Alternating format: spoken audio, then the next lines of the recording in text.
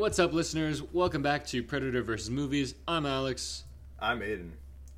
Peter's still not here. No, Peter. And this is... Yeah, okay. No, Peter. That's weird. This is a podcast where we discuss and review the latest movie releases. We're going to start off with a non-spoiler review before diving into a deep discussion of the film, and then we're going to ask the most important question: would this movie be better if the alien from Predator was in it? This week, we are going to be reviewing Paul Schrader's Master Gardener. But before we get into that, we have some news for you. First of all, in the CW has long-standing reputation for taking popular IP and turning it into TV shows beloved by middle schoolers and teenagers. The DC Universe, the Arrowverse, The Walking Dead, I think, was a comic. A third thing AMC that I can't think of. Oh, you're right. Take that one back. Powerpuff Girls, I think, was almost... the thing that was scrapped. They failed, but it was scrapped. A third thing. Next in line is a show called The Chosen One, and it is based on the biggest IP of all time. This is a quote from an executive. Yeah. Jesus. Hell yeah. Yeah, the biggest IP of all time, Jesus. Definitely, for sure. That is a hilarious way to frame the Bible. It's so this late capitalist Hollywood. Yeah. But of course they call it something like that. It also implies that like the Bible's like owned by someone. Like someone holds the intellectual rights to the Bible. I feel like they've lost the meaning of what IP stands for. Yeah. They just think it means like recognizable characters, I guess. But it's property. It's intellectual property. And you're right, it isn't owned by anyone. Yeah, how can unless you're talking about the big guy upstairs. One might argue is that's what makes the Bible so sacred, is that it is owned by none. One might argue that. So sacred that only the CW can be charged with creating a show about it. Okay, but for real, like, they better be giving Jesus like a licensing fee for that, because that's actually crazy. If not, I don't know. And like, we laugh, but also I know that's going to be like the most watched show in like the Rust Belt of America. Or the Bible Belt. Like the Good Doctor shit. Like if they like that, they're gonna eat the shit out of the show. I can't wait to see scenes in which Jesus meets up with his other millennial friends at a coffee shop where they can discuss their plans and their problems. That's gonna be absolutely awesome. And I can't wait for like the awful CG like things he does. I'm not that familiar with this IP, so I can't get any specific examples. Healing the sick.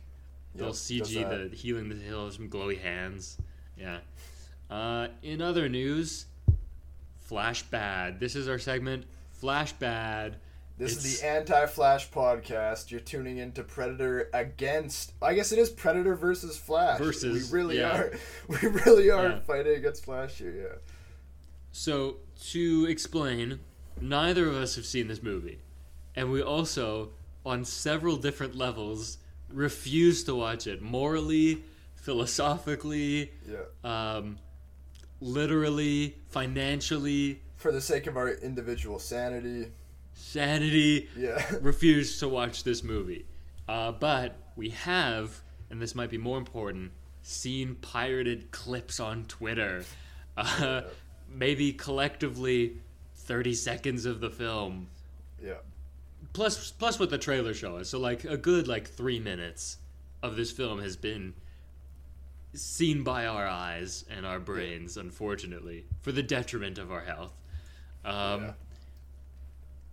Yeah, I mean, so some of the worst clips, one of the ones is, and this was very popular for a while, where it's the 3-shot of both Flashes and Superwoman, and, it is, the video game arc around, and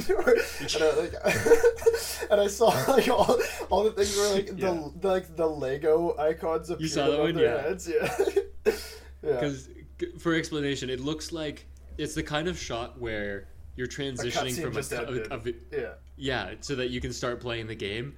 That's gonna be a sick game when you can start playing as the Flash. I'm still waiting for a Flash game.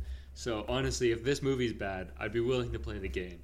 Sure. But yeah, so that doesn't look great. I mean, just the whole idea of fighting on an open plane is visually like the gray sludge, bland. Infinite Horizon. Yeah. But this is worse than like Endgame. There's the Transformers, the new one has an infinite sludge kind of thing. This that one is is still even less better character. Yeah, this looks like they opened like an engine, like a rendering engine, and then forgot to plug in the background. So it's just like open plane, like they just didn't do anything, and they're like, yeah, that's good. Like, and Andy Muschietti just walked in and was like, yeah, that's good. You know? I'm very curious to hear the context as to why the characters find themselves in that liminal endless plane. Like, yeah, it looks like, I don't know, maybe it's the Mojave, but like I just feel like the explanation's gonna be, oh, we had to get everyone out of the city to save the civilians. Got to move the whole fight. Which is again like. That's another thing of, like, the DC universe is just characterized by constant reactions to, like, the previous things. Like, because that was such a big criticism of the Zack Snyder movies that, like, how many people did Superman just kill by going through that building? So it's like... The collateral damage of Man of Steel is pretty intense. Yeah. That's kind of...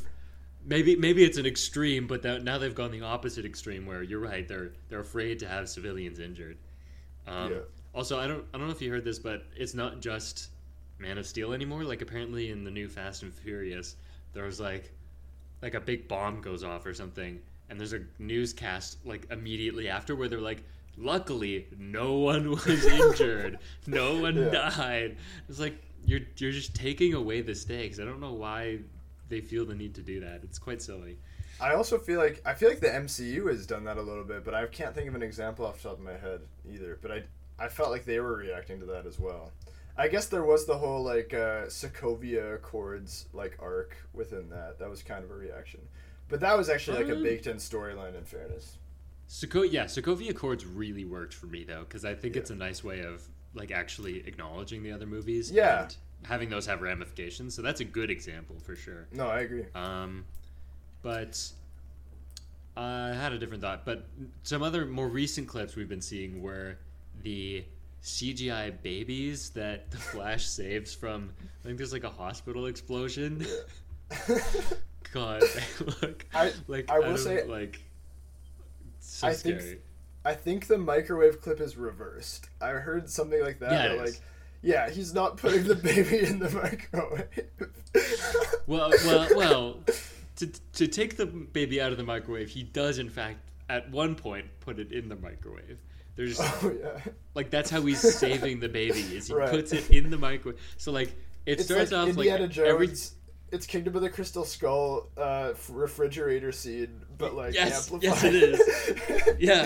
So basically, what happens is he's running and the debris is falling and he's slow motion. He's in the air and he sees a microwave. He opens it. You must have missed this clip. Grabs a burrito, and he eats it in like the most disturbing way you could possibly eat a burrito.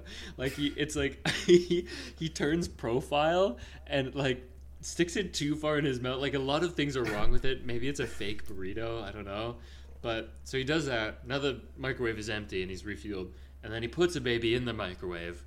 And then the clip you saw was him taking it out at the end, which was reversed. And the creepy way he smiles, like the cut they do is so funny. Yeah. So Perhaps the most really horrifying clip. The most horrifying clip is the disgusting and very much unethical CGI zombies that appear. They have resurrected Christopher Reeves in the movie. I don't know if you saw that. That is fucked up. Don't do that shit. I saw Christopher Reeves next to Supergirl, and not only is it like terrible, it also like the worst this has ever looked. I've seen tons of clips like comparing what the shots look like, and they're just like baffling. Like, why would you shoot it like that? if you thought this was morally reprehensible at all, like, it's bad. I mean, Rogue One wasn't great either. They did this for Rogue One as well. And I thought we were past this, but... I thought we were too. Hmm? But no, it's like, I find it so depressing, and like, especially, do you remember like the Star Wars press thing that had come out where they were like, yeah, audiences just won't accept a recast, like, we have to de-age. Yeah. Which is insane. Like, in Mandalorian, they somehow found an actor who looks almost exactly like a young Mark Hamill, and they are using his performance. Like, it is him performing that they are deep-faking Mark Hamill's face onto. Why take that extra step? Which actively makes him look less like Luke Skywalker. He looks worse. Yeah. And it's Hollywood, again, taking all the wrong lessons from complaints. So that was the complaint of the Solo thing, where they thought they weren't accepting Alden Ehrenreich's performance as Solo, which was not the problem people had with that movie. Having revisited it a while ago, but, you know, I've seen it more than once. That movie's not that bad. And Alden Ehrenreich, I don't think is the problem. I think the movie, as a concept, is stupid and wasn't necessary. But if you're going to make the movie, recast. It worked really well, actually, that part. It is also, as a side note, one of the darkest blockbuster movies I've seen in like 10 years. I don't mean like morally, like just there is very little light. Like every time I see a clip from that movie, I'm like, holy fuck, it looked like that? Like if you just look up Solo and you just look at the shots, it's actually insane. Like how the small amount of light that is in the frame. But yeah, that's I think it's kind of low contrast from my recollection. But I thought you were talking about the ending. I stand by the Solo ending before the stupid Sabacc thing. But when he, spoiler for an ancient movie, but, when he shoots Woody Harrelson, like just shoots him dead, I was like, bold move for a blockbuster movie for a guy to, like, he has a kind of a downward arc morally, I think, in this movie. In that movie, he goes from kind of like a charming guy, and then he just kills the guy who was his mentor. That's kind of ballsy for a blockbuster. It's actually interesting, I was actually talking to someone about this literally yesterday, about Solo, and we were discussing how, one, there were two terrible ideas in the production of that movie. First of all, firing Phil Lord and Chris Miller, who are probably going to deliver another banger because they're great at what they do. The second biggest mistake was, I think, hiring Phil Lord and Chris Miller. Because why? What in their filmography made you think that they were going to produce a Solo movie that was going to be anything like what we got? Right? Sure. Like... Right. Like, they inevitably were going to step in. Is what you mean? Yeah, inevitably they were going to make... They're kind of like... The way they take IP in 21 Jump Street, for example, that's what they were going to do with that. If that's what you wanted, like, great, hire them. But clearly that's not what they wanted, so why would you... That seems like a dumb choice to begin with. And I love those guys. I think they're great at what they do. But back to... Let's take it back to The Flash. You kind of got... Whoa, sidetracked. Something about the... Oh, yeah. Someone tweeted this, and... You kind of know based on, like, I've seen Flashpoint on the CW show, for example. The point of Flashpoint, is that you have to, like, let the past go and be, like, accept that that's what happened and move forward. And then it's so antithetical to be bringing back the jangly key zombie actors to be like, remember the past? Wasn't that so great? The multiverse, the possibilities are endless. And it's never ending. The whole, with the advent of AI, it's never gone. It's never gone. We can live there forever. God, like, just like regression of the highest order of people like living out their childhood action figure dreams forever. Didn't Michael Shannon say that about the movie, where he was like, playing General Zod again actually fucking sucked because it was like a guy playing with action figures. I think he did say action figures. I think you're right. But he did not enjoy... He speaks quite fondly of working with Zack Snyder, who, like, I don't like Zack Snyder's movies, Neither do I. but he is a visionary. He just has a vision that I don't agree with. Yeah. But like, he's making his movies. He's a very clear brand of movies, and I prefer that any day of the week over whatever the hell this is. This is absolutely. slop.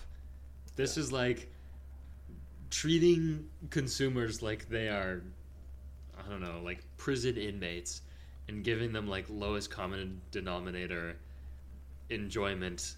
It's really turning film into content. Quite depressing altogether is what kind of the point of this segment was. Haven't seen the movie. This is the anti-Flash refuse to segment. see the movie. Yeah. In case you weren't clear on that before, or if you missed it somehow, missed the warning at the top. There was a trailer we watched. Sure we can was. flip to positive. Netflix has a movie coming out this year called They Cloned Tyrone. It stars John Boyega, Boyega, Jamie Foxx. Thank you. And I'm double checking Teyonah Parris. I did think that's what it was. And looks really fun. It's I think it's set in the 70s. Maybe. Yeah, that It looked seemed like the tone of the trailer was 70s, but I can double check that. It looked like a fun, stylish time. Like a good stylish stylish time, yeah.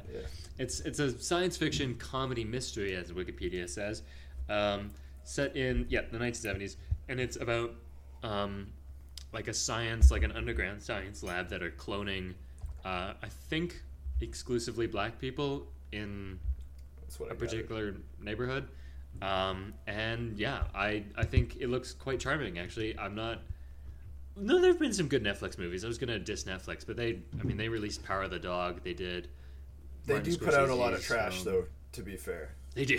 Yeah. If I see the red N on a film, I am less likely to watch it. Certainly. Red N stands for no, thank you. Yeah. Most of the time, unless they've helped fund the work of an auteur. But I think this looks fun. John Boyega. This is maybe the first role where I'll be like, John Boyega is doing some good acting. I don't think he didn't really work for either of us. I think for The Woman King. No. And I don't think I've seen anything else with him in it. But I don't even know if his performance. I don't even know if I'd say his performance was bad in Woman King though. It's just like I don't believe for 1 second. Like, just for whatever reason, I was like, this is just a dude from the modern day. Like, I just don't buy this, like, at all. I think for me, I think the movie is just bad. That movie, I think it's just written strangely. So, his role is one of the strange parts. So I don't know. Do you have anything else to say about They Cloned Tyrone? The joke at the end of the trailer is funny when the guy comes in and interrupts the reporter, and then the reporter's like, "Yes, that is the leading theory." Yeah, and he's speaking with I think it's AAVE, and the white reporter's like, "Yes, that is what is happening," So that it looks fun. But today we watched a not so fun movie. Aidan, do you want to tell us about it? Yeah, so we did watch a movie known as Master Gardener. Now, it was written and directed by a little guy named Paul Schrader, in case you weren't aware. And it stars Joel Edgerton, Sigourney Weaver, Quintessa Swindell, and Isai Morales. Cinematography is by Alexander Dinan, sorry. What else do we usually say? Runtime is 107 minutes. It has multiple release dates. It first premiered in Venice on September 3rd, but got a widespread release on May 19th in the United States. Budget was about $4.7 million, and it has so far made $821,183. I thought you were gonna say $8, and I was gonna be like, yeah, it did. It's like the 21 Jump Street clip that's going around. It's like, this is fucking $7. That's not 21. That's super bad. I don't know why I said 21 Jump Street. Super bad. Yeah, you're right. Sorry. Same actor. Same Jonah Hill. Same Jonah Hill. I was gonna say this stars Black Adam's own Quintessa Swindell. Oh, is she from that? They played Cyclone from Black Adam. But yes, we watched that, and now we play a game called Predacritic. There's a website on the internet called Metacritic, where critics' reviews of a movie are scored averaged out of 100, and we are going to guess where it lands in that metric. If it gets 60 or above, it's green. If it's 80 or above, it's must see. If it's maybe like 60 to 45, it's yellow, and if it's below that, it's red. So I'm going first. I spun the wheel. Nice. We like to hear that. I don't. The stakes are higher, as always, when Peter's not here. That's the true. odds of winning are higher, but so are the odds of losing and having You also to can't, recap like, the movie. You also can't play the game as effectively because you are ultimately just choosing higher or lower, and it's like Basically. yeah. So I have a pretty good feeling where this is gonna land. I'm not gonna beat around the bush too much. 53. That's Sure. where I think this lands. Yeah, I'm in the same boat. I'll come right out and say I don't think this movie is good, and in fact, I would even go as far as say I think this movie is kind of bad. Bad. The opposite of good. What would you say? So I agree with what you're saying. We'll get into what I was gonna say anyway. But yeah, in terms of like critics, like I don't see. There's not much here, man. Like there's just not much here. So I might even. I wonder even if just on like name, like Paul Schrader is gonna get like a somewhat like a bump, just a name respect bump. So you said 53. I did say 53. Yeah, I'll go 54. Damn you. We were actually far off. We were harsher on it than Metacritic was. I think maybe what you said about name recognition is right, because it has a 63, which I think is perhaps giving the movie too much credit. Credit where it is not due. So clearly we have a stance on this movie. Aidan, though, as the winner, you get to tell us what you thought first. Non-spoiler reaction. Yeah, so I think this movie is bad, as I've already said. And this is actually my first Paul Schrader film. I've not seen First Reformed. I've not seen The Card Counter. I've only seen part of Taxi Driver, a movie he's written. So I actually think this is the first full Paul Schrader, either directing or writing, whatever, film that I've seen. And not a good introduction, I will say. Like, I believe people when they say he's great. I believe you, and I'm sure when I get to those other films, I'll be like, wow, that's great. This one is bad. This is, for someone who is like started as a writer, my biggest problems with this movie are the writing, which I think not only is incredibly on the nose, but also very superficial and unable to like delve into the kind of like topical theme of redemption that it's getting into, and deals with it in frankly like a stupid way. Like it just with like there's like a small caveat where it's like there are actually a couple scenes where I'm like, okay, is there something interesting going on here? But I don't think there's not enough for me to say that.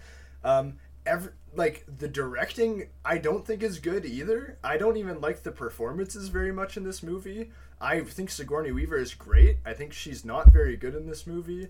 I don't think that Joel Edgerton is great in this movie either. I don't think Quintessa Swindell is great in this movie.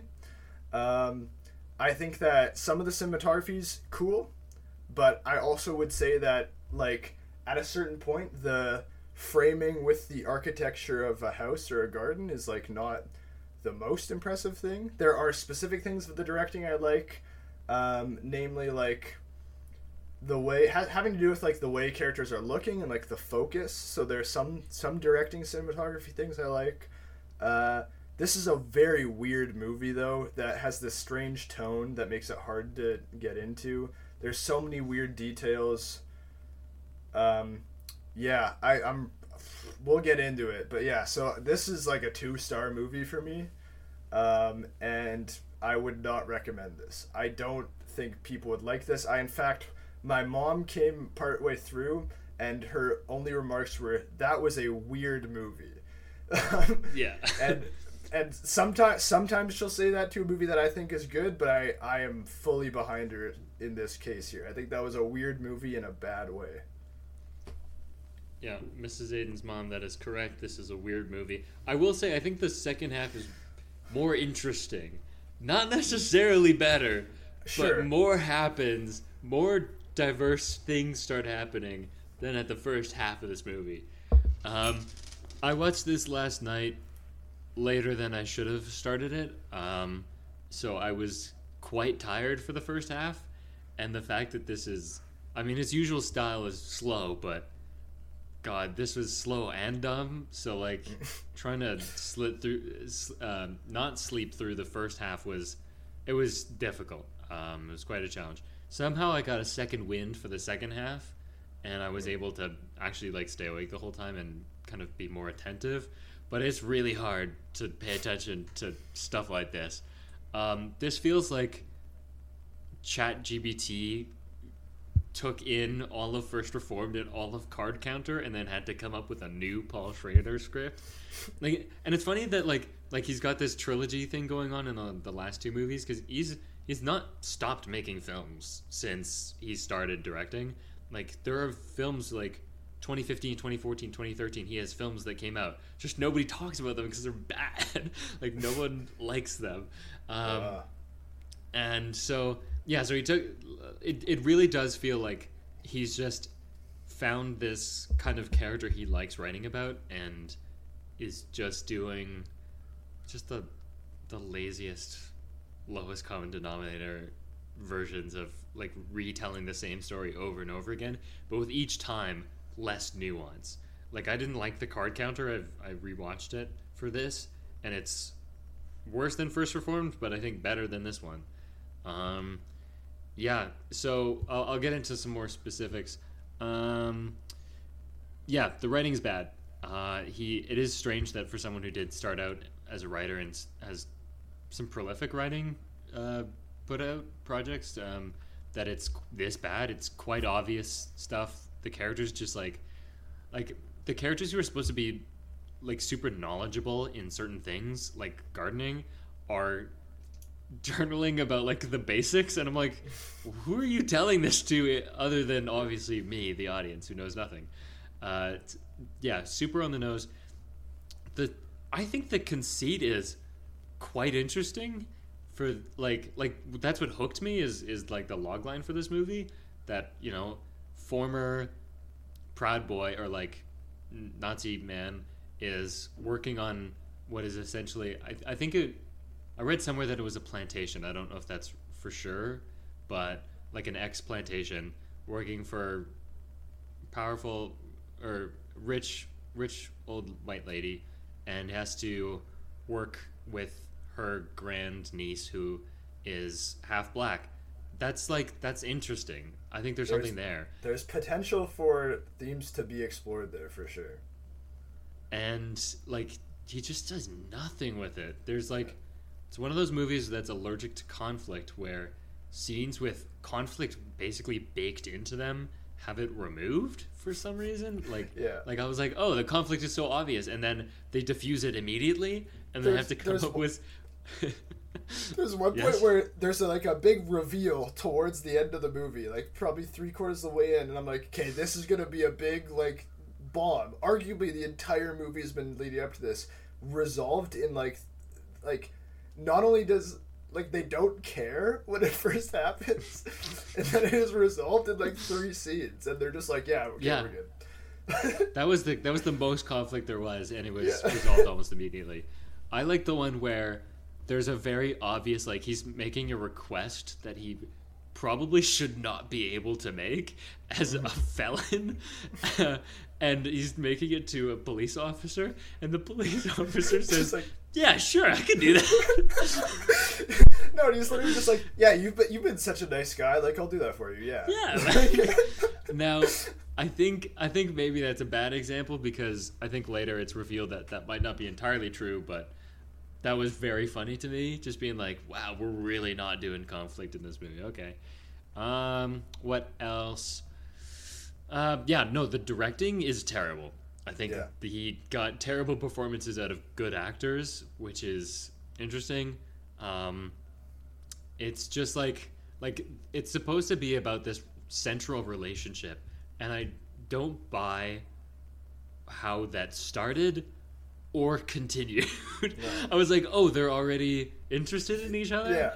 and they're still interested in each other as it continues on. Also, okay, we'll get into it, but there's one line that Joel Edgerton character says at the end where I out loud was like, "What?"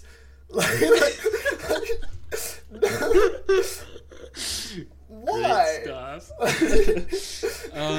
The only positive I can give this is the visual direction. I think Paul Schrader surprisingly has a good eye for some pretty good cinematography. It's not the best it's been. I think it's worse than some of his other stuff. And there's some pretty like generic, one shot, reverse shot kind of situations for conversations. But there's like one shot in particular, maybe two, that I was like, oh, that's good staging, or they did something interesting with the lighting. I'll get into the specifics later, but yeah, bad movie. Struggled to stay awake, and I think it's dumb and not worth your time. Would not recommend. I think 2 is like a pretty solid place to give it, maybe even 1.5. I think it's just, it's really bad. So yeah, Aiden, I think we have a spoiler warning. Pew pew pew pew pew pew pew. Thank That's you. Spoiler warning. And I lost the game, the Predacritic game, which means that I have to give a quick 2-minute synopsis for the movie. What happened in under 2 minutes? This should not be hard. Not in as typical we Schrader. we always say this, but like not that much happened in this movie. I feel like we say that more often than not, where we're like, yeah, actually not that much happened. In typical Schrader fashion, though, really like nothing happens in this movie. So here we go. 3, 2, 1, go.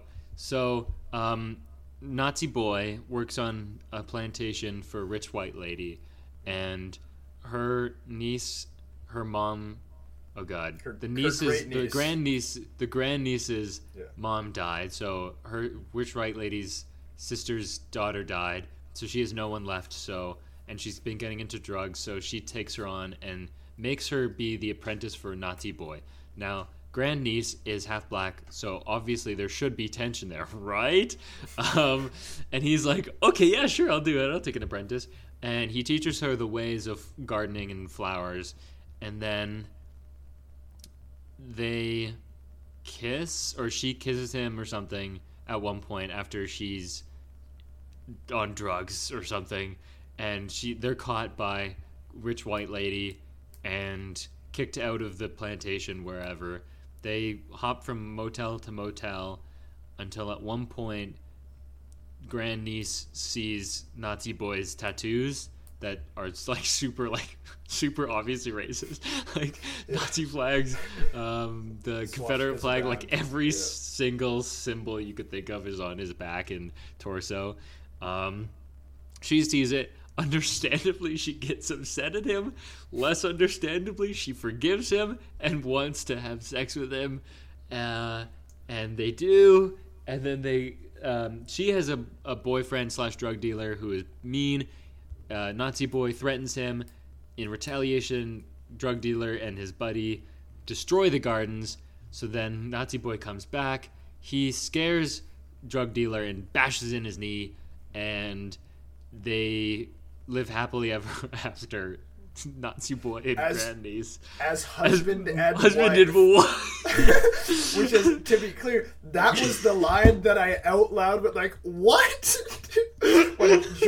when Joel Edgerton goes up to Sigourney Weaver and he's like, Maya is the grandniece, Maya and I will be living on the grounds together as husband and wife. Why? Just have them live together. Why do they need to be? Oh man, that was so funny. We can get to this right away, but sorry, I will say there's actually an important piece of context. Joel Edgerton was sleeping with Sigourney Weaver as well, and so there was like a jealousy thing at play there too. Yeah, thank you. He is a former Proud Boy because he was an informant. He informed on his people and killed them. So he was really out of the Proud Boy stuff at one point. Although one could argue, does it ever leave you? Maybe the movie should have explored that idea. The one thing that, like, I thought, like, there are some moments where I thought it was going to lean into exploring it. And there are two particular moments where, so first of all, when he first approaches the drug dealer guy, and his Hispanic friend, he immediately calls the Hispanic guy a slur. Like, just, like, right off the hop. And so I was like, okay, is the movie trying to explore that, like, given like the lowest hanging fruit, easiest circumstances, he just reverts to like racism? Like, is the movie trying to go there? And then the other part I was thinking of is near the end when they go and like confront the drug dealer and the other guy, and like I was like, okay, so it's also exploring like, given the first opportunity, he just reverts to like violence. But like it doesn't like the ending undercuts what that would be, because they're just like completely together dancing. Like, and so she's like, if that was there, yeah, and she just accepts all of his actions. She's just like, yeah, okay, sure. It's like you'd think that him going violent mode on, that was really dumb, going violent mode on her people she knows, you'd think she would react to that. Yeah, and she even like when they're pulling up to the house and she talks to her friend and she's like, hey man, how's it going? And he's like, oh, I'm Maya, I haven't seen you in a while. And then Joel Edgerton's like, and smacks him. and then Maya's just like stone-faced, nothing. Because she was in on it. She acts like she was best friends with this guy. I thought he was innocent, and then he's like also, smashed on the back, like unconscious. The staging of that scene, the guy has to literally not be able to see Joel Edgerton for that to work. Because Joel Edgerton walks right in front of him and comes around. And then, like, clearly, like, holding a gun and 3 feet away from him the entire time, smacks him on the back of the head. Like, so dumb. Yeah, so that's a whole thing. And she's, like, he even hands her a gun. And she considers shooting them for a second and ultimately does not. But, like, all of that, like, it's clearly an invitation to be like, what are we doing here? Why are you going to be violent? And, yeah, just at every opportunity choosing the less interesting choice. Yeah, it's also... It is Yeah. hilarious that, like, they have a line earlier, just because we were already talking about this, they have a line earlier where they're like, yeah, you know, like, every proud boy, every skinhead in the county, like, the moment they hear your name, you're dead. They're coming after you. And then nothing happens. Nothing becomes of that. Yeah. It's like you were saying, like, another source of conflict that could exist. And it's like, no, we're actually not doing that. Feels like a Chekhov's gun kind of situation that we just, like, a lot of those lying around. We just have a storage of Chekhov's guns over here. We're just waiting to be used. I want to talk about, we kind of brushed past it, the husband and wife thing. So just to give further clarification, so he is 48 and she is 26. Now, at all 26, consenting adults, you are an adult. Well, fine. You know what? If that's what it is, fine. But her line makes me laugh more than his. Her being Sigourney Weaver's line. Yeah. He says, we're going to be husband and wife. Her reaction is, that's obscene. It's supposed to be like, I think it's supposed to be that it's obscene that he's marrying someone who is not the same skin color. I think that's because her implication. But I'm like, no, you're right for a different reason. There's also, they're right because they, like, he isn't in an inherently paternalistic figure to her. And, like, that's what it's, like, set up to be. And then suddenly they just have, like, a romantic interaction, like, halfway through the movie. But also on that point, Sigourney Weaver says something, like, I forget what it is, but it's, like, saying, like, she's not pure. Like, that's how she frames. It's right near the beginning of the movie. She's it's definitely racist. Right. Yeah. So, like, sorry. No, I think, threw you but just to be, like, just to clarify that, like, so I think you're right that is what she's reacting to, but it's like, and like the framing of that scene is so funny. The framing of that scene where, like, the point I feel like is supposed to be like, she just doesn't get their love, like, she's just against their love. That's obscene. like kind of. You're kind of right, yeah. I think you're right. It's you know, age gap discourse kind of like, if they're consenting adults, we can't really say anything. You can have your opinion on that and be like, that's kind of weird. But when it does come down to like, he was a mentor figure, that gets into territory of like, I don't know, and guys. To be clear, it's not to say that you can't depict such a relationship in a film. You absolutely can. But this movie wholeheartedly and uncritically endorses it without exploring like any angle of it. Like, and it renders Maya as just like a tool, essentially. Like as head over heels in love with this guy who, as far as I know, has no redeeming qualities except, I guess, knowledge about plants. Yeah. Maybe you like that, but, you know. She also doesn't know anything about him, like, until she finds out he's a Nazi, essentially. Which, like, the first scene where she finds out... I know we're jumping all over the place, but this is just, like... No, it's fine. This works.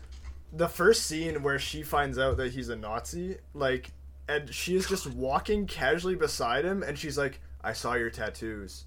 Like, just, like, what? And then he's just like, okay, well...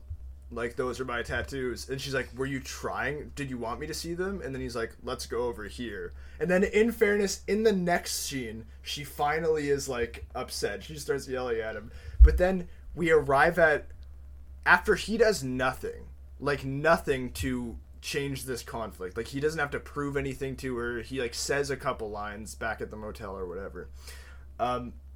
Like, one of the hardest scenes to watch I've seen in a while, in which she comes into his room and is like, I really want to take my clothes off. No, like, I really want to take my clothes off. That's actually so fucking hard. Okay, one detail I like of this scene, however, when she takes her clothes off, she, like a normal person would, takes her shirt off first. He takes his pants off first. That's a decent little detail there, that he's actually more protective of what's on his torso than than his genitals. That makes sense. Which is like a nice detail there, but a bad scene. I want to touch on two things. One, the scene that you mentioned where they're inside, kind of like a cafeteria area, let's say, of the garden after she acknowledged that she saw the tattoos. That is like the only real scene in this movie where her reaction seems genuine. Like, she seems sick of like what she's seen, and she's like really quite conflicted. And I was like, oh, we're acting now. We like I don't think it's her fault at all, but I think like that is the scene where maybe it's just like it's in the culture where like this is really real. I don't know, but so that scene is like actually good. She like throws the water and like throws it at the chair. Like, I was like, oh, this is great. And ultimately, I just the thing with I'm still stuck on the age gap thing. Like, it feels like this was written by like a horny 80-year-old man who is like, man, wouldn't it be nice to bone down with some younger chicks? Like, that's what it feels like. Because literally, like, the girl is Maya, has almost no character and is just like infatuated with this guy who there's nothing there. And I will say, picking up on your point of this is the one time where she seems like she has any kind of character, that ties into, I have a point here where I said everyone acts the same, and I mean that everyone talks and acts exactly the same, and this scene is like an anomaly. Like, this is one in which like she didn't. So I was thinking the whole movie, I was like, okay, is that like the style? Like, the style is that like everyone kind of talks in this like kind of monotone, sort of like languid almost way where like they don't seem to care about anything that they're talking about. But then like we get to this scene and it's like, no, okay, the characters do care about things, so like why is that only present sometimes? Like, yeah. And I think if you revisit the former two Schrader films, you'll see that like characters do sound different and they do act different because they're actual characters. But yeah, just like the girl is like throwing herself at him. Not great. I was gonna say, oh right, you said that so this question that Schrader keeps toying with in his films are, can we be forgiven for our past? And that's what this like informal trilogy is about. Men who did bad things, varying degrees of bad things. This is maybe the most vile. Like, Card Counter was pretty bad, but, like, this is getting, like, now we're, like, really bad territory of bad things people could have done.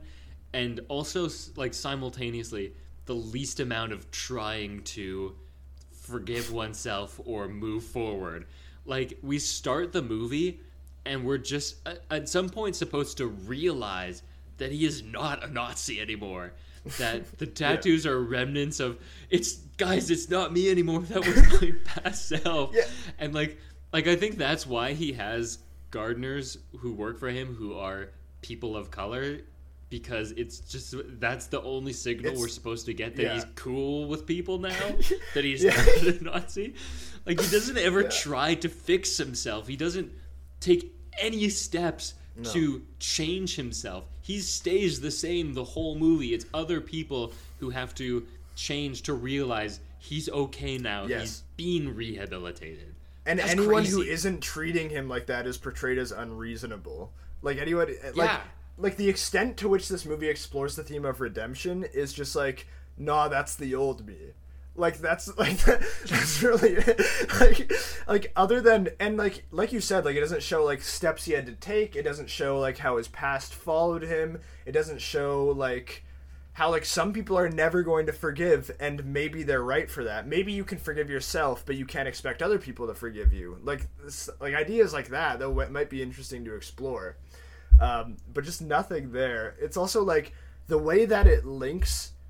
Like, this movie is clearly trying to link it to the phenomenon of someone said something racist on Twitter 10 years ago that is being released. Because there's a specific line where Maya is talking about, like, they're talking about, like, well, everything is permanent online. It's like, you're, like, it's like you're stuck in the past. Like, it's just, like, a permanent representation of who you are. And then Sigourney Weaver says something like, I'm sure you've posted some bullshit on there, Maya. It doesn't say it like that. But like, and she's just like, damn, I have. Like, that's like the end of the scene. I think that scene, the implication was she knew about, that was the scene where she's like, I know about you two. I know you guys fucked, you know? Well, there's that she's too. Trying to like, because she was like, I'm sure you posted some lewd photographs on the internet, huh? Or like she was just like slut shaming her kind of thing. But I do think the other implication there is like the other thematic point is supposed to be like, even if she used to do that, that's the old her, which is just like how even if Nazi guy used to be a Nazi, that's the old him. Like, I do think that that's the linkage it's trying to make there, which is very dumb. And like, that is like how a 15-year-old like would address that problem in that simplistic of term, as someone did something that is maybe questionable, but they don't do that thing anymore, so problem solved. Like, he doesn't even do anything to make I almost called them by their real name, Maya. He doesn't do anything to make Maya forgive him. She throws herself and takes her clothes off in front of him. Like, that's it. Like, it's resolved because she gets over it, which is insane. And there's other things that like not only, like, if you thought him being a Nazi was bad enough, like just having racist ideas and wanting to tattoo that on your skin, like, that's one thing. He also murdered 9 people or something crazy. We're just like not even gonna address that. Or at some point he turned on them, and I'm not even sure we know why. Again, this thing, like, he has a very problematic past, but we're not going to see. There's one scene that implies like the slightest amount. It's when he kills a guy in his home, and then he sees presumably the guy's wife and child, and he doesn't kill them. That's because he has a wife and daughter, perhaps. Maybe I think that's supposed to be what it is. And he just suddenly gets his humanity in a flashback. Like, that's the kind of weird choices this movie likes to make. And also, like, the daughter thing. So we know he has a daughter out there. So it's weird that that's a thing that we have to, like, contend with. He has a daughter, and he feels bad about that, and that's something he has to live with, that he'll never see his daughter again. And then, lo and behold, he forms a relationship with a girl who is probably not much older than his daughter, right? And the fact that he is canoodling with Sigourney Weaver, who is his boss, there's clearly weird dynamics, like weird power dynamics, and like also like 1 second, just not just power dynamics, but like daddy issues kind of thing, maybe like where or mommy daddy issues. I don't know, like just weird things going on, and we're just gonna be like, nope, that's normal, that's okay, and clearly rich thematic ground that again, not even gonna bother dealing with. Oh fuck, I don't remember what I was gonna say, but I do have another point, which is that I have because I couldn't remember it well, I've struggled to articulate why I think Jojo Rabbit is a very dumb movie, and I think that it is dumb in the exact same way that this movie is, because this movie uses like to an arguably lesser extent, but almost the same thing actually, where like this movie's argument, and this is the very on the nose metaphor, where it's like a seed will be a Nazi if it's raised under Nazi conditions. If you take a plant, and basically the argument is that like you take a seed and it has this potential, but how it turns out depends on like its conditioning and like what it's subjected to, and it's like maybe it can be righted and it can be rebuilt. Like they replant the garden at the end. You can replant your garden. That's like the idea. You can change. Even Nazi seeds can turn to a non-Nazi seed. And so it's it's this view of like bigotry and like vile violence, like horrible oppressive hatred that completely shifts the responsibility of it to no one. Because if that's true, then nobody is truly hateful. Like nobody is like that. And so where is this coming from? And if you don't have another place to put the blame on, such as like an institution, if you like examine institutions that force people into like filter bubbles that and like echo chambers of hatred and stuff, like maybe there's something there. Ultimately people are responsible for what they're doing though. And so like by saying like no one is born hateful and they just like learn that shit and they can just be like not, like it's the same thing as how in Jojo Rabbit they're like the Nazi general is like gay and they're like, okay, but like he was just taught to be a Nazi general. Like, he was taught to hide himself. Do you know what he would have had to do to become a general in the Third Reich? Like, what are the things he would have had to do? And so you're not blaming him for that? You're not going to hold him to fault? Like, that is a stupid fucking analysis of, like, hatred. And that's the same thing going on in this movie. Spittin'. Yeah. I think, it's the fact that, like, we're just going to have a movie where former Nazi is just sad the whole time and has to be forgiven for past actions. And I think what would have been more interesting is someone who hasn't changed, or is, he has these violent impulses and all of that is just resolved when we get there. Like,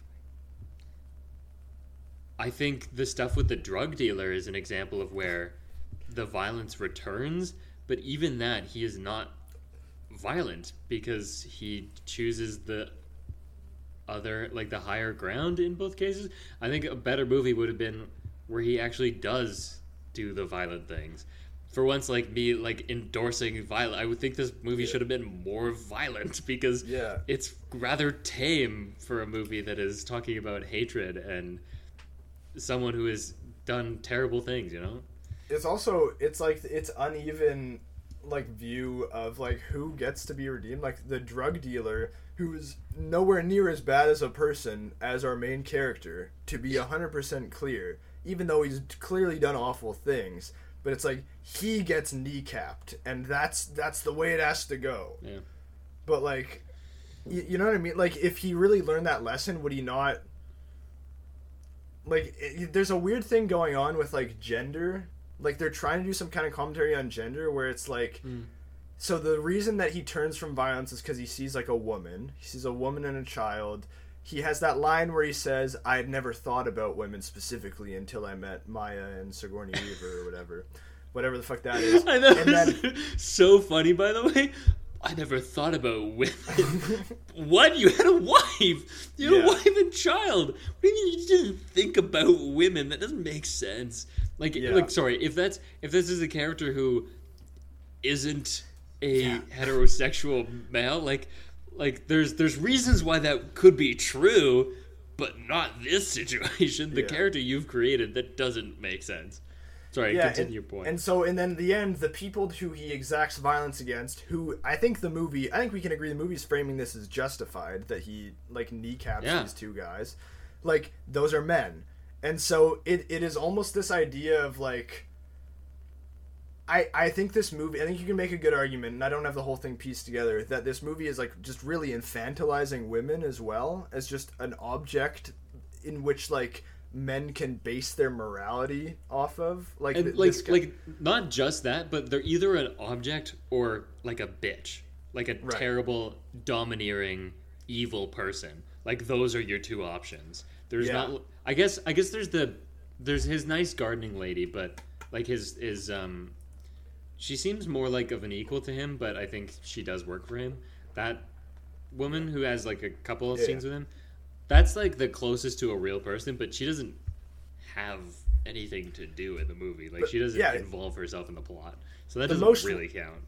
The most women can do is just be a catalyst for men to change. Like, women just, like, exist for the whims of men in this world, and whereas, like, and, like, violence...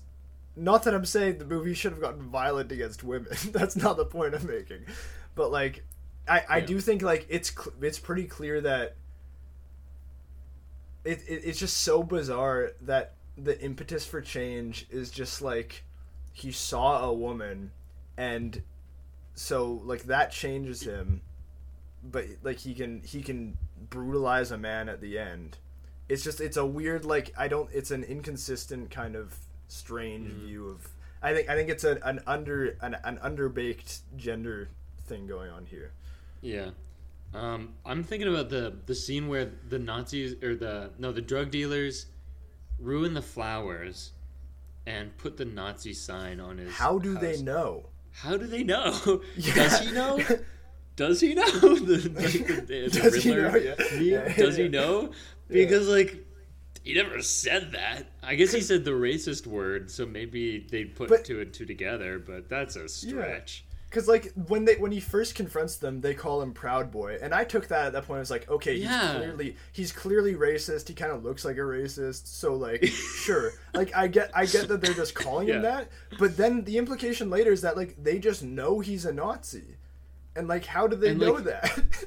And it's not like they could have learned it from anyone, because Maya didn't know up until after that scene. And then didn't have contact with them, as far as we know, right? Like, she couldn't have told them that he is a Nazi. And why would she? Because she clearly is pining after. If the Gonzalez one, if he knew that, if he was involved in the Proud Boy stuff, that would have explained why he knew, and ire against. You following? No. You're making confused.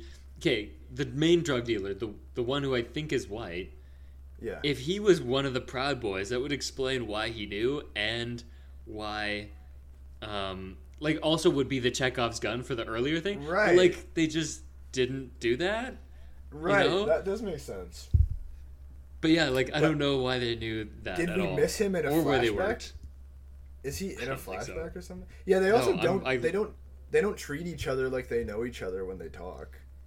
No, I'm just saying that's what it should have been. That's clearly like, kind of like the obvious quick fix is, like, he does know, and it's because they have a shared history. I just looked at this on my notes, and I do want to talk about it. It was the no conflict thing we kind of already touched on. But man, when he asked that cop, "Can you bully the drug dealers for me?" and the cop is just like, you know what? You deserve this. You've been a good boy. You deserve one for you. And I guess he probably lied, right? Because I don't think he did that. And then the new guy's like, that didn't happen. No, I think it must have happened because when he goes and approaches the drug dealer, he says, "This is your second warning," and the drug dealer is like, "Yeah," as if he did receive the first warning. Okay, so So like, why would you just accept the whims? Again, there's potential for commentary, like if you per se wanted to interrogate the morality of the police department and perhaps some intermingling of ideologies between the Nazi people and the police people. Yeah. That's something to explore. And instead it seems like, no, he just thinks this is a cool dude who's actually changed. Again, people just accepting that someone has changed. This is a movie where someone has changed in the past and everyone else just needs to get on the same page. Yeah. We don't have to learn any hard truths, except that for us, I guess, the hard truth is maybe this Nazi person isn't a Nazi anymore. But I don't think that's enough. Yeah, also, just to loop back to the writing, like, there are some, like hilariously on the nose things where I'm just like, okay, so, like, one thing is, like, she just does drugs. Well, this isn't on the nose, but this is just, like, a superficiality thing. Like, she just does drugs. Like, not heroin. She's not addicted to, like, crack. She just does nebulous drugs. And there was like 80s Reagan era, like, war on drugs, capital D drugs. Yeah. Non-specific. Yeah. Very clearly, like, I think this movie just shows, like, the importance of research. Yeah. Like, or putting effort into building the world of your story. Sorry, continue your thought, though.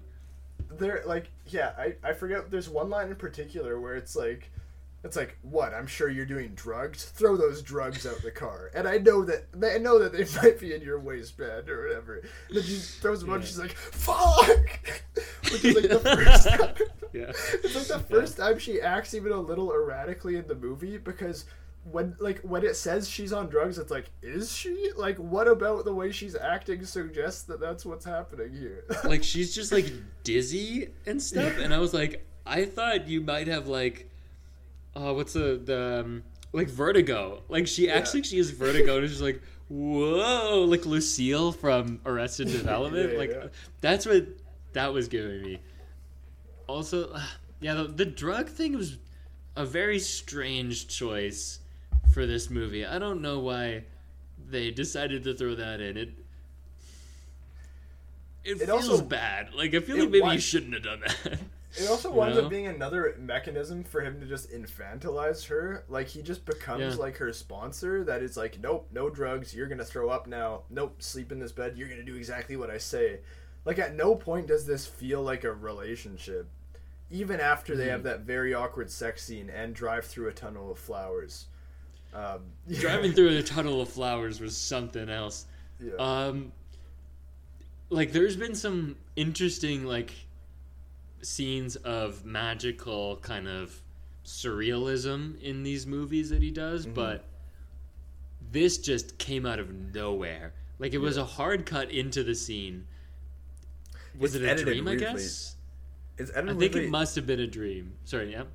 It's also, they act so, like, out of character. Like, they just start screaming out the window, and it's like, maybe Maya does that. Maybe.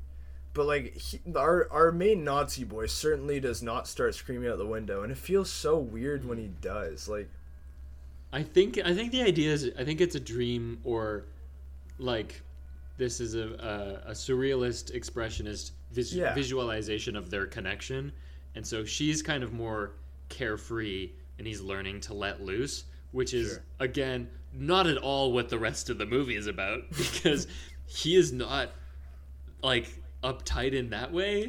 Yeah. Maybe uptight in terms of racial ideology, but, and she is, like, she doesn't, like, teach him how to party. Like, that's not what this is.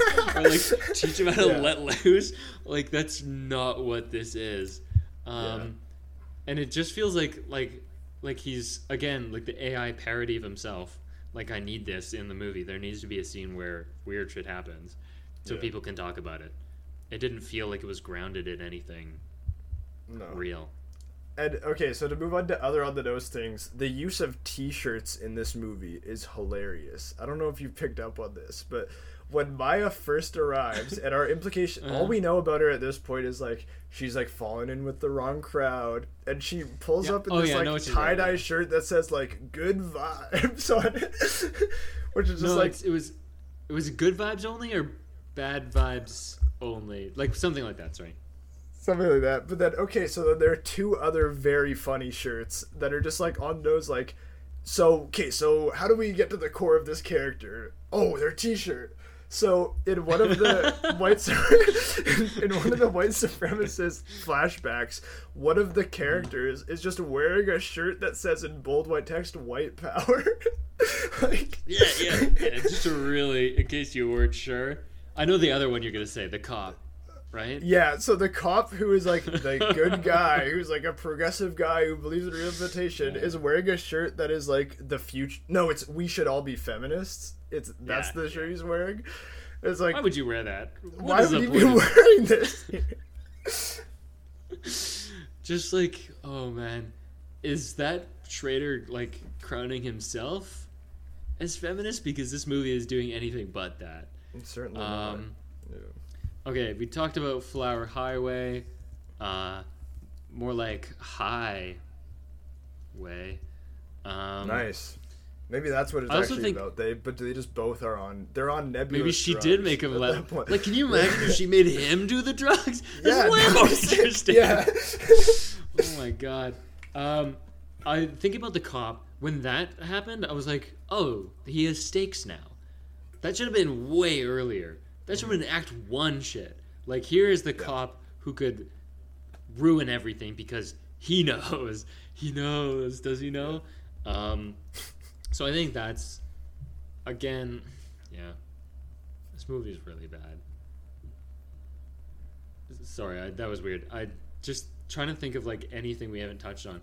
I guess, okay, I'll get to my one last point. So, the last two other movies, Schrader's been creating these characters who journal a lot, and even apparently the taxi driver guy journals too, but I forget about that. So, sure. They like to journal.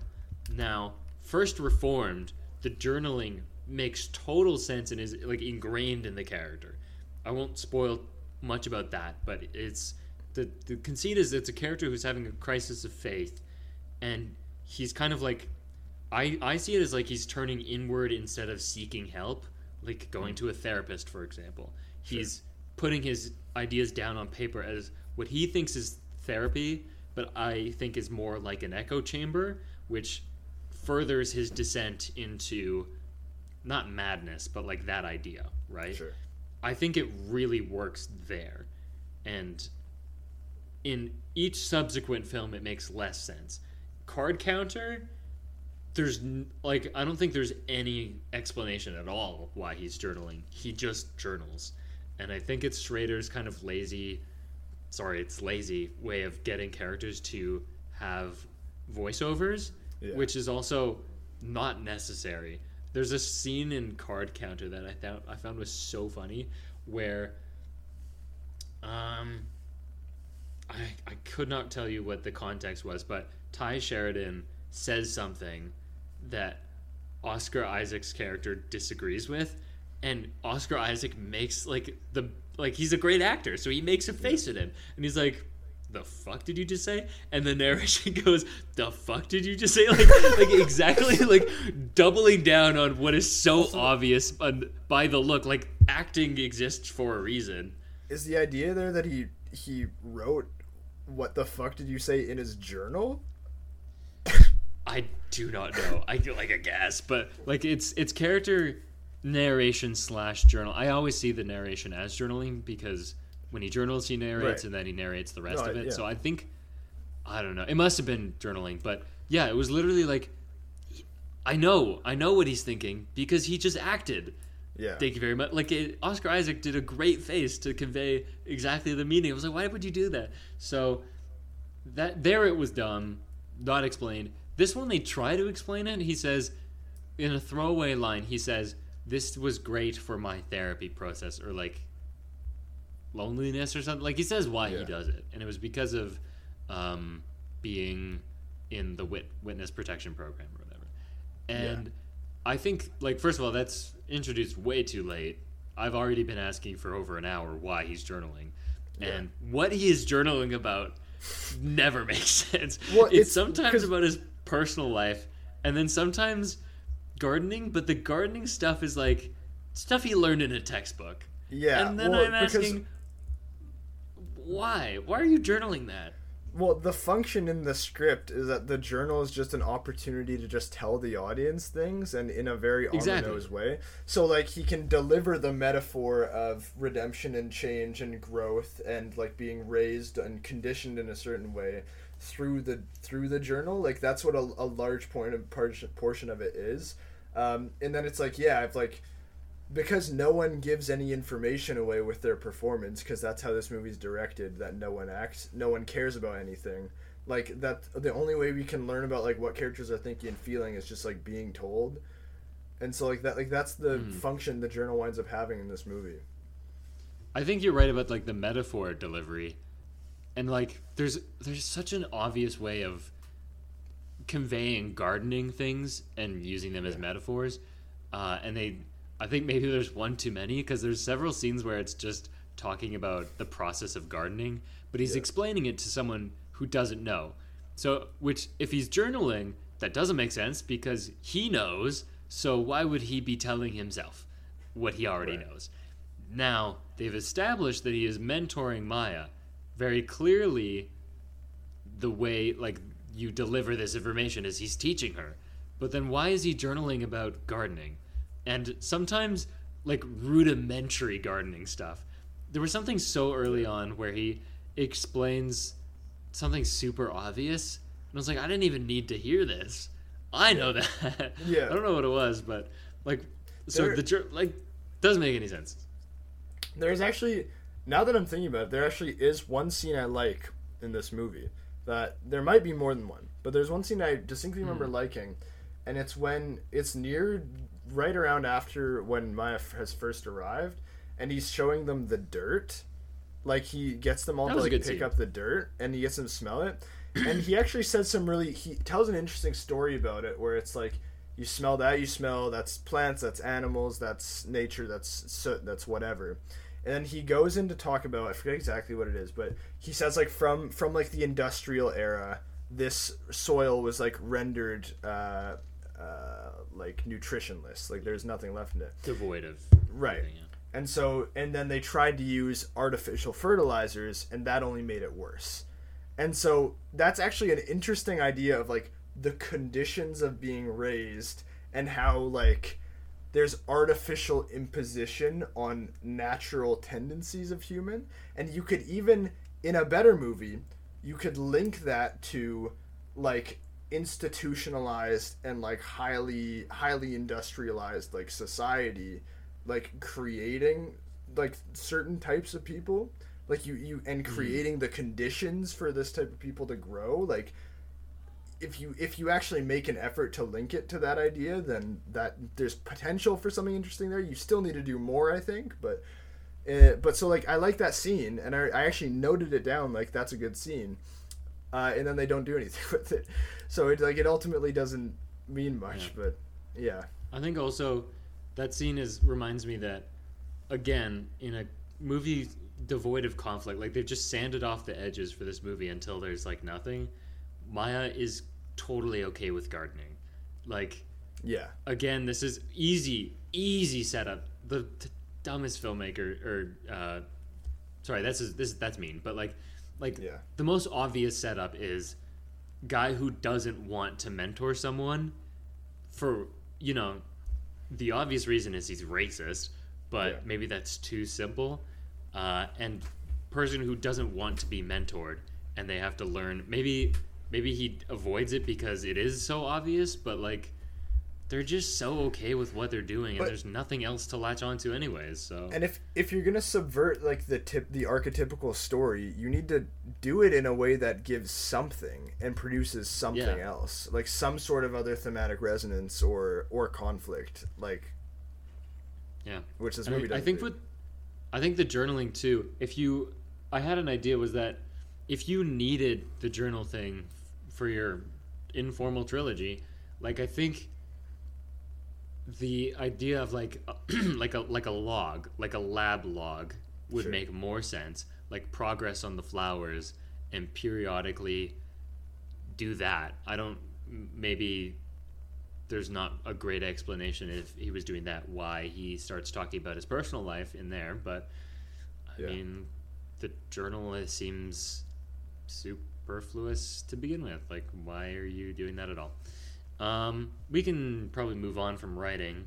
I guess the only other thing I have is cinematography. It was nice sometimes. Wasn't it sometimes? I don't like the... It's hard to put my finger on exactly what it is, but the color grading of this movie I am not a fan of, and I see it in a lot of other things, and it's actually like... I think it has to do with the way they contrast it. I think that the shadows are pulled down a lot. I could be wrong, but that's what it seems like to me, that the shadows have been pulled down a lot, and like the color is also kind of muted, which I don't think... It's not the end of the world, It's because like definitely desaturated, yeah. Yeah, there are like spots of color that I think work well, but it has this like really... It winds up having this like... The word I'm thinking of is grainy, but that's a misleading word, because I don't mean like film grain, but like it winds up having like this like gritty kind of look, and it like things look dirty, and I just don't like it. It's just a personal thing. I see it. I particularly see it in like kind of like like the modern gritty action movie often colors their movies this way. Like there's particularly one with is her name Allison Jennings? Allison Jennings? She was in one recently, like a more or less subpar action movie where she's like a retired CIA agent or whatever that has to track down this girl or whatever, and it was colored the same way, and I don't, every time I see it I'm like, no, I don't like that. Yeah. But and then also in terms of like, sorry, to compliment the things I like. What I like is that there's a lot of, and I think that this blends with like, because I'm fairly unfamiliar with this style, but I think it blends with like the transcendental style where there's a lot of just characters, like we get to see them like really like walk all the way up a path and come through it and sit down, and like nothing really happens, but we just get to see that whole journey, and it like creates this kind of, not hypnotic, but like sort of like languid, like flow, like unfolding and unraveling sort of feel. And I do like that. I like that there's a lot of just like walking through the garden of like a really just slow shot that's just following them, and so that's something I appreciate. But it's interesting that you bring up transcendental style, which he wrote a book on. Schrader wrote a book on. And he does very clearly in First Reformed, but I'd say with each film, it feels less and less like that style. Sure. Like, well, I'm not very familiar with how you do it, so that's just my impression based off this being my only Schrader film. A lot of it, well, the idea of transcendental, I'll try to be brief on this, is it's slow and not a lot is happening. So often the idea is they compose they're often very beautiful frames, and it's usually in that aspect ratio that First Reformed is in, and the action inside the scene is pretty muted. Like characters aren't super, the acting isn't super like emotion forward. It's all kind of like muted emotionally, and a lot of it is on either sticks, like tripods for the layman, or if there is dolly movement, very slow, very controlled. Having seen this and the card encounter, this movie generally does that. Like that is true about this movie, that it's on sticks or dolly. Like I would say like 95, if not 100% of the time. I can't think of a shot that isn't. It might be transcendental. It feels less like the transcendental films that I've seen. Not just Schrader. I watched Ida from 2013. It won maybe Best International Feature. That's a really good transcendental one, I think. Anyways, one shot that I really liked was in one of the motel rooms. I think it's before the I want you to take your clothes off scene, like just moments before, and she's sitting alone in her room, and the lights through the blinds are lowering. Oh yeah. It creates this really nice light, and it's like an pattern. infinite. It's like an infinite kind of thing. It's almost like so a surrealist moment where it's just keeps going even longer than a window would realistically like. And like I have no idea. There's no reason for that to happen. Like there's no logical light that is doing that as far as I can think of. Like nothing would be doing that. It would be horizontal, right? And I think that it does so much. It really spoke to me. I was like, oh, that's a really nice shot. Yeah. I'm sure the moment is just a character contemplating. Like it's not much deeper than that. But it looks so nice. You put a lot of effort into that. So A+ for that. Yeah, and it's like you can also else? even say like this is like a almost like a world upside down kind of thing. Like she feels like probably almost disoriented, and like this person she's put her faith in is like kind of upended it. So like just a subtle thing of like the light isn't behaving as it should. Like I think is actually perhaps like linking it to that idea.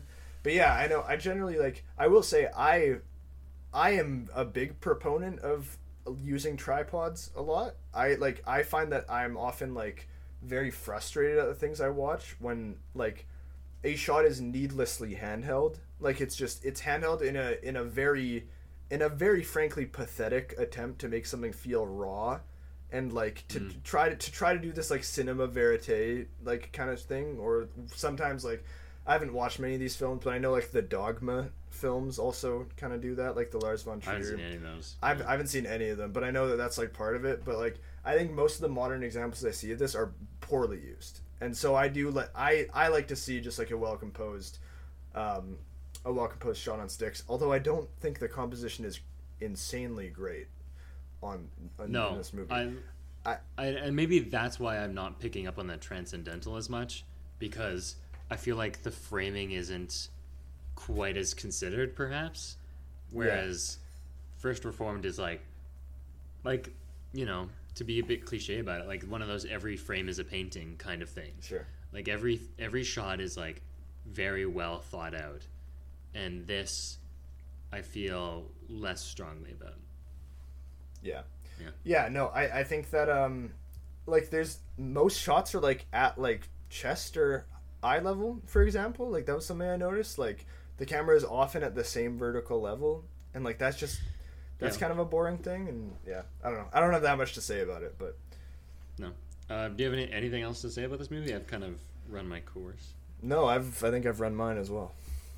Okay, well, all our courses are run. So Aidan, we have a new, not a new, same old segment, but our favorite segment, classic segment. What is that segment? So the podcast is called Predator versus Movies. We've done the movie part. Now it's time to get into the Predator. We asked the question, would this movie be better if the Predator from the movie Predator was in it?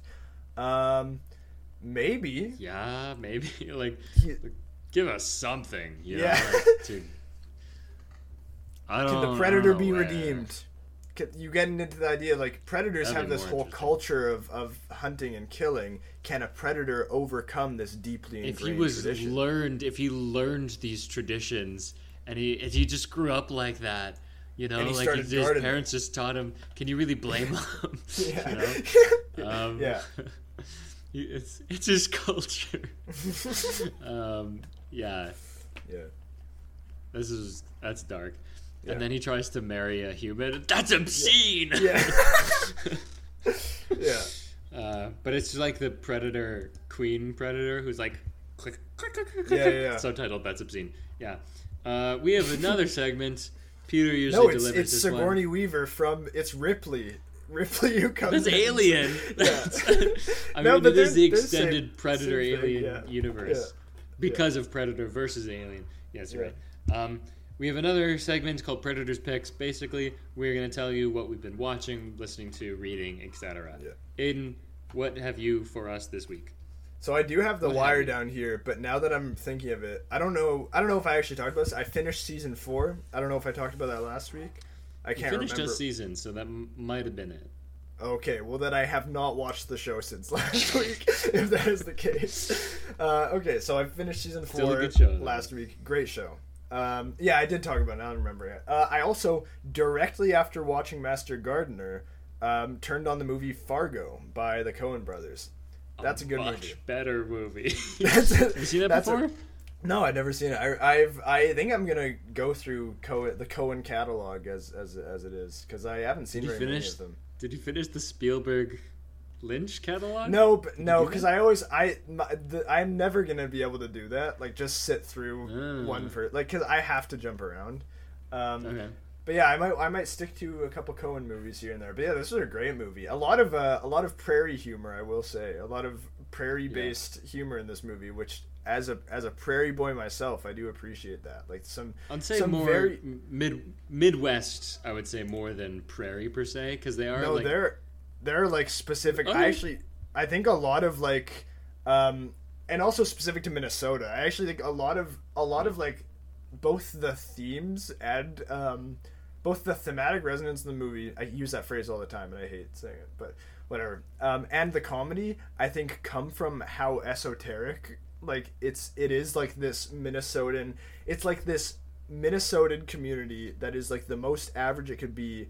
That through a series of events spirals into this almost like American mythic thing. So it's like this transposition of the like a story within the American mythos onto this like regular Minnesotan prairie town. But then there are specific like prairie jokes, like a bit of a spoiler here.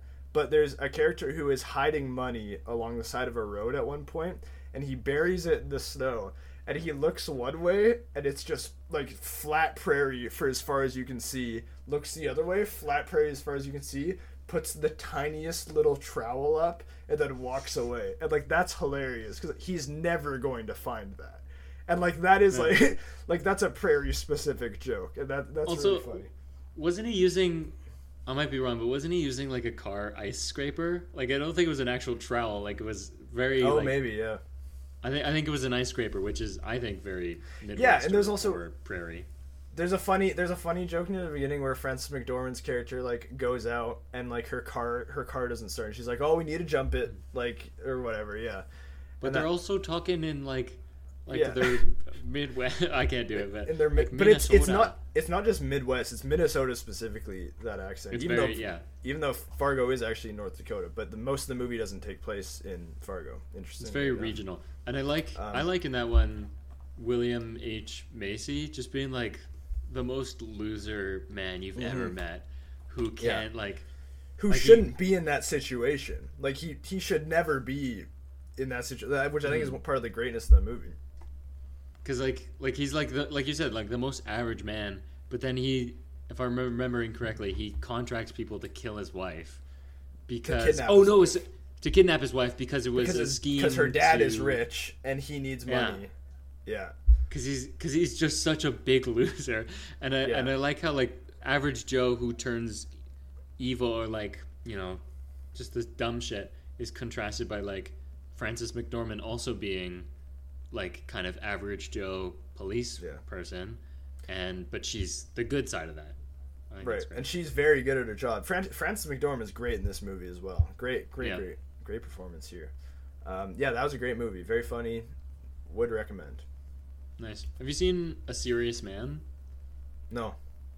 That's a Coen Brothers one. I like that one a lot. That was 2011 or so, and it's what the hell is his name? It's that guy who's in everything, but Tim Blake he was Nelson? in Bones and All. I thought. It was the Bones and All Doctor Strange guy, who was also in Men in Black 3 as the unicorn guy. In fact, that is what I will use to find his name. Know. But I will say that No Country for Old Men. Michael Stuhlbarg is his name. Okay. But No Country for Old Men is perhaps one of my favorite movies, I think. I haven't seen it in a long time. But when I saw that movie, I loved it. And so I did see it as a teenager, so I'd want to rewatch it, but yeah. Yeah. I would say A Serious Man is a good one. That's Michael Stuhlbarg and like a different version of losing faith in God or questioning one's place in the universe, but from a very like Jewish perspective. Whereas usually it's like your country priest kind of thing, so kind of contrasts nicely with First Reformed actually. Can't think of. I've seen Raising Arizona. I didn't actually care for that one, but I have some picks. that I've seen Nice. this week. I guess I'll start with the obvious. So yeah, I rewatched First Reformed and Card Counter this week in anticipation for this. First Reformed is great. I'm not sure it's perfect, but I really like it. I think it's well thought out. I think also what I realized in this rewatch was that it's not really it's not a movie that's like about eco-terrorism or supporting that ideology, whereas How to Blow Up a Pipeline is. It's using that as a backdrop to explore a character. It's a character study, and the character happens to become involved in that kind of community or like that ideology, but it's not endorsing that. It's not to say that it's bad, but like, you know, like it's not about that. It's a backdrop. And so that's something I had to kind of switch in my mind, and I think it makes it maybe stronger like in my mind, that I think it's not about that, and I just had to realize that. Not to say that movies about eco-terrorism and whether or not that's good are not good movies. How to Blow Up a Pipeline, good movie. Anyways, Card Counter, bad movie. Boring, nothing happens, and I only really like Oscar Isaac in that movie. Another movie that I watched was, I finished the Rocky trilogy, or more than trilogy, nineology. Like it's like a Star Wars at this point. And I did it like a Star Wars order too. I started with Creed and then went back and then did some hopping around. So I finished with Rocky Balboa, which isn't a terrible spot to end. I'm sure the Creed movies are kind of better, but it kind of sets up where Creed starts, which I mean obviously wasn't the intent of the movie, but kind of like I found that it was the first film that tries to do Rocky 1 again that succeeded. Sure. So he's back in Philly, and he's not the rich and famous Rocky he was after the first movie. He's really just like an average Joe, kind of like former hero, and he's struggling with real life and sort of stuff. So I thought it was a lot better from 5 and 4. Also, I think it's better than 3, but I think 2 is still better. That's kind of a silly ranking game, but sure. Yeah, it was all right. It was a pretty good movie. I watched, so that's done. Now I'm doing the Mission Impossible rewatch ahead of Dead Reckoning. So I did go to Mission Impossible 2. Really bad. I've seen that one before. Yeah. I just did not remember how bad it was. They really took like Mission Impossible 1, which is spy heist paranoia thriller, and turned it into like action romance. Completely different genres. Do not feel at all like the same film. They're from 2 different directors, so that obviously explains that. But yeah, just like John Woo did not have the same vision as Brian De Palma. Thank you, De Palma. And I really didn't care for it. Thandie Newton is the lead. You're moving on to J.J. Abrams next time for the next one. Yes, it's not. I think it might be a little better. I can't really remember, but I think people generally. Yeah, people generally hold the second one as the worst, so I think it's only up from here. But like, it's pretty crazy how different it feels from the first one, and yet is also kind of like a hint of where it's gonna go, because the first one is not action heavy at all. No. Like the final scene is on a train, and they're not fighting. I guess there's the stunt bit, the very end with the helicopter, but all that's CG too. And then this movie, there's like, he's free soloing on that big rock. There's like the final 30 minutes is a non-stop car chase action. Like there's this great moment where Tom Cruise and Bland Bad Guy are playing chicken on the motorcycle, and then they simultaneously jump off their motorcycles and just throw themselves at each other. And obviously, same momentum, they just stop midair and like fall, and like it's crazy. It kind of works, but it's insane. It's insanity. The script is terrible, very boring. And I was trying to say, Thandie Newton, great actor, but just treated like an object, like a prop. Just one of those, like, the setup for that movie is so bad. It's, he meets this girl, he has to get this person on his team, and he decides the way he's gonna do that is by seducing her. Not great. Maybe it's genuine, who's to say? But then after the fact, he discovers that her role on the team is to pretend to be with her ex-partner again, and that's the movie. The conflict is Tom Cruise being like, oh god, I hate that she's with her ex-boyfriend. Oh, I hate it so fucking much. I hate that guy. And it's just like, obviously, the sexual, like, oh, I'm so mad that she's with her ex-boyfriend. Oh, makes me so mad. And it's like, why is this what you're doing? It's a really weird choice. Bad movie. Last movie I have to talk about, it's the Trash Cult selection for this month. It's Purana Mandir. I think I spelled that right. It's a movie, like a Bollywood. It's maybe not the first, but one of the most famous Bollywood horror films. So I watched that with friend of the pod, Sasha. It was fun. There were some good moments. Quite long, and it's from the 80s, so it's more campy than it is, like, it's not scary whatsoever. Right. It feels like a 60s horror movie. Right. Just kind of like with the special effects and stuff. But there's some, we enjoyed it. There was some funny stuff. Last two things, TV shows. Still watching Clone High.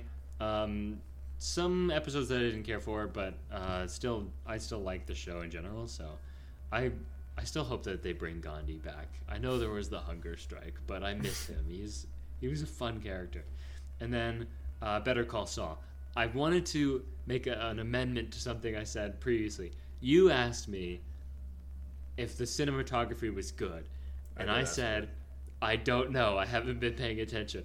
It's really good. I was not paying attention, but now I have because I've been thinking about it.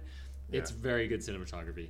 I actually noticed, too, that the lighting is always very interesting.